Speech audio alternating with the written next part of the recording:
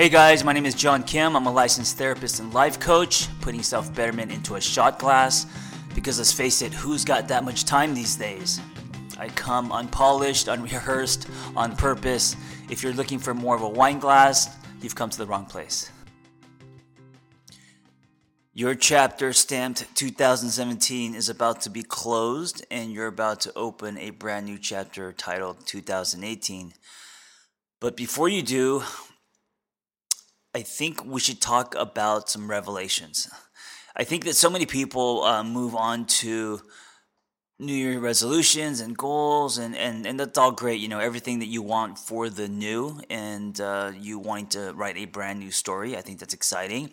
But I think there is a missed step there. What did I say? Skip? There's a skipped step there. And that is looking back, and I'm not saying that we have to open the black box and examine what exactly happened and all that. We don't have to put a black light through over 2017, but I think it's good to kind of pull back, take a breath, look back, reflect. What were your learnings? What were your revelations? Like you're on a porch swing thinking about the past, not like you are in your therapist office, processing, examining everything, dissecting. Okay, so for me, I'm just going to pick three because, I don't want to run through a giant list. I'd rather expand on three big things that I've learned this year than think about, 50 things. I think that sometimes when your list grows like that, you kind of forget and it's a little meaningless. So looking back at the year, man, so much could happen in a year, right? And that's good and bad, because if your year was shitty, then a lot has happened and your life has probably changed in some way. But at the same time, know that with a brand new year comes, this could be the best year of your life. And, this time next year, you could be at a whole different place. You could be in a different career path. You could be with someone different. You could, who knows? Whatever your goals are, wherever you're swimming toward, you could see the island. You could be on the island. Who knows? Anything's possible. And within a year, anything could happen. So this last year for me was interesting. My three takeaways. The first one is my revelation is hold on to what you want, but let go of what that will look like and when it will come. That was one big lesson for me in 2017. I do a lot of visualization. I do a lot of walking, and I almost call them active meditations. So sometimes when I'm on my motorcycle, or if I'm in a state where I'm very present, that's also a form of meditation. You don't have to be sitting on a yoga mat or, in a dark room lit with candles. It doesn't matter what you're doing as long as you are focusing on being super present and being aware and conscious in your breath. So one thing that I've learned is that although I do have visions, and although I do visualize, and I have very specific wants and where I want to go, I also have to let go of what that would look like. So let me give you one example. And I'll try to make it quick.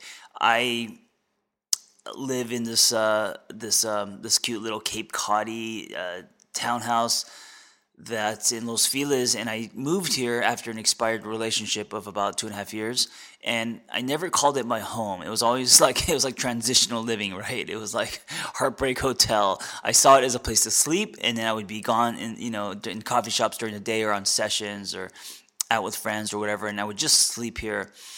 And I felt that home was missing in my life. Like I didn't have my safe tree. I didn't have a place to reboot and re-energize. And so this feng shui friend I have said, you should just make it your home, because my definition of home was wrapped in a picket fence, right? My definition of home was my dream place, which is probably the hills and, some modern house with some nice vehicles, etc., my toys. And because this wasn't that, I just didn't think it was home.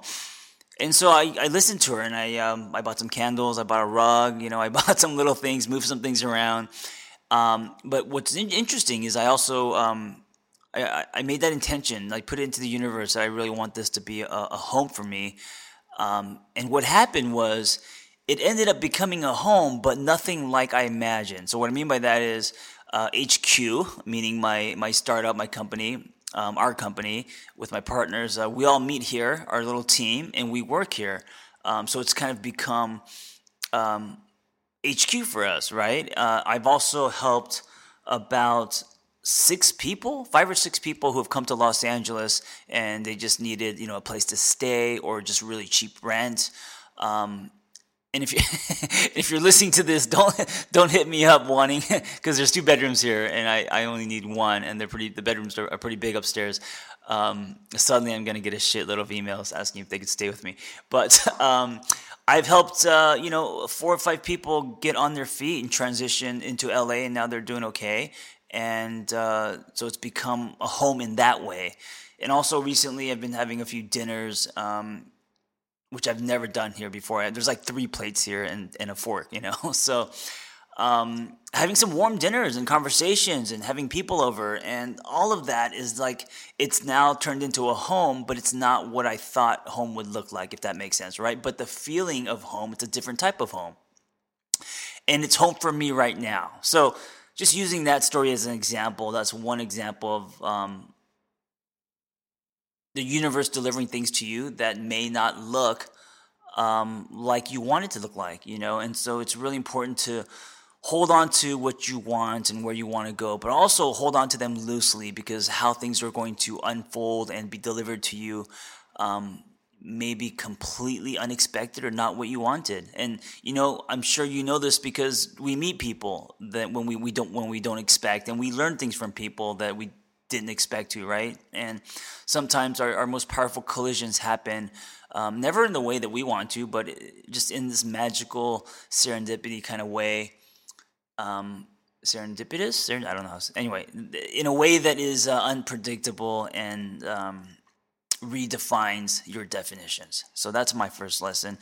My second lesson of 2017 is to be a student to love, and I put comma always because, man, I've been divorced. I've been in relationships that were 10 years. I've been in relationships that were 3. Another one that was 2. I've been in relationships that were 4 months, and I've also been dating. And I like this idea of just being a student because I think that if we try to define what love should look like, and of course, I believe in non-negotiables, I believe in healthy, I believe in boundaries and all that stuff. So I'm not talking about that. I'm just talking about having very strict definitions on what love should look like. I think you're limiting yourself. And so I this year just decided to approach love like a student and just wide-eyed and open, and however things unfold, be responsible, but also be open to the experience and be super present. Of course, with all this, there's possible heartbreak. People can get hurt, but I don't think there's any way around that, whether it's dating or in relationships. I think whenever you decide to invest in anything, whether it's one date, well, maybe not one date, I don't think that's going to hurt you, but, whether it's, a few months or a marriage, there can be possible pain, So that's the buy-in, that's the ante. But after that, just being open to love and learning. I think we could learn so much from love. And I think that if you limit your definitions of love and what that should look like, you're going to stop your learning. So that's my second lesson of 2017. And my third lesson, I think, is something I'm always going to keep in my back pocket. I think it's powerful. I think we should all practice it. And it's basically the power of simplifying. I think that when your world gets noisy, and it does, of course, daily, right? So whether it's stress or anxiety or, people treating you a certain way or bills or, whatever the noise is, your own thoughts, fears, whatever the noise is that is making your day-to-day cloudy and creating anxiety and graying you out, I think the best way to reboot, to realign, to get back on your life tracks is to simplify. And what I mean by simplify is pull back and ask yourself, what's meaningful to you? Who is meaningful to you? What relationships actually matter? What relationships do you want to invest less in, or maybe want to let go of? There's only so much time in the day, How do you want to spend that time? Simplify everything. Simplify, maybe you don't need to. This is one of the things that I spend so much money on, going out and eating. Maybe simplify your expenses. Maybe simplify some of your habits. You could simplify the way you think through meditation, through different thought patterns, through putting an effort into it. I just think that life gets so complicated, and sometimes, it gets complicated very fast, right? We have to pull back and we have to simplify. So I don't know what that looks like for you. I know that in all areas of my life, when I get stressed out, I just really pull back.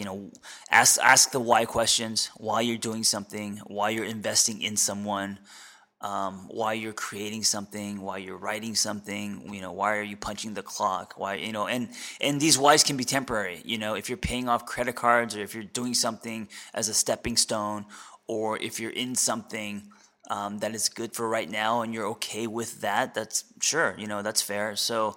But it's good to just really simplify and get down to why you are doing what you're doing. Because when we have peace with that, then the other things that are peripheral and that are just thorns and pebbles in our shoe that just get us down, none of that really matters at the end of the day. If you're a parent, you start thinking about your children, and maybe what's really important is how they're raised, or your the way that the kind of time you're spending with them, or etc. If you're if you're married, and your marriage is obviously super important, simplify elements of your marriage.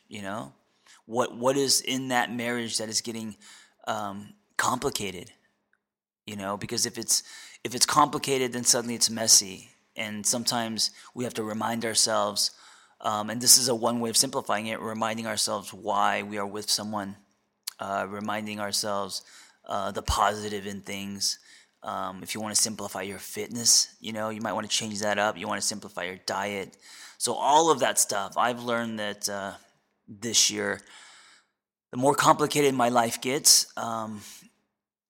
the more I need to simplify so I stay on the tracks. I know that if I don't simplify, the complication of life, including the turbulence of life, can throw me off my tracks, and suddenly I'm not headed to where I'm supposed to be headed, but I'm now drifting, and I could get lost very fast. Anyway, guys, it's going to be 2018. I am super excited for this year, for me, but also for you, and I hope that you guys are going into it with optimism, with hope, with certainty. I hope you guys are going into it with a fucking smile. I hope you're going into it with more wisdom. I hope you are going into it with kindness, not only for others, but toward yourself. And I hope you're going into it non-judgmental and seeking magic. I think we live in such a left brain, logical, should life that we gotta leave room for magic. We gotta leave room for poetry. We gotta leave room for serendipity and all the stuff that happens that we are not expecting, that turn out to be meaningful and amazing. Happy New Year, guys, and I will see you, or you will hear me in 2018. Thanks for tuning in. I hope the dialogue was helpful. Listen, guys, if you want to be a life coach, just go to my website, theangrytherapist.com, and click on Life Coaching Training, and you'll find our Catalyst Intensive. There's only 2 things you need to be a life coach: a story, which everyone has, and a passion to help others.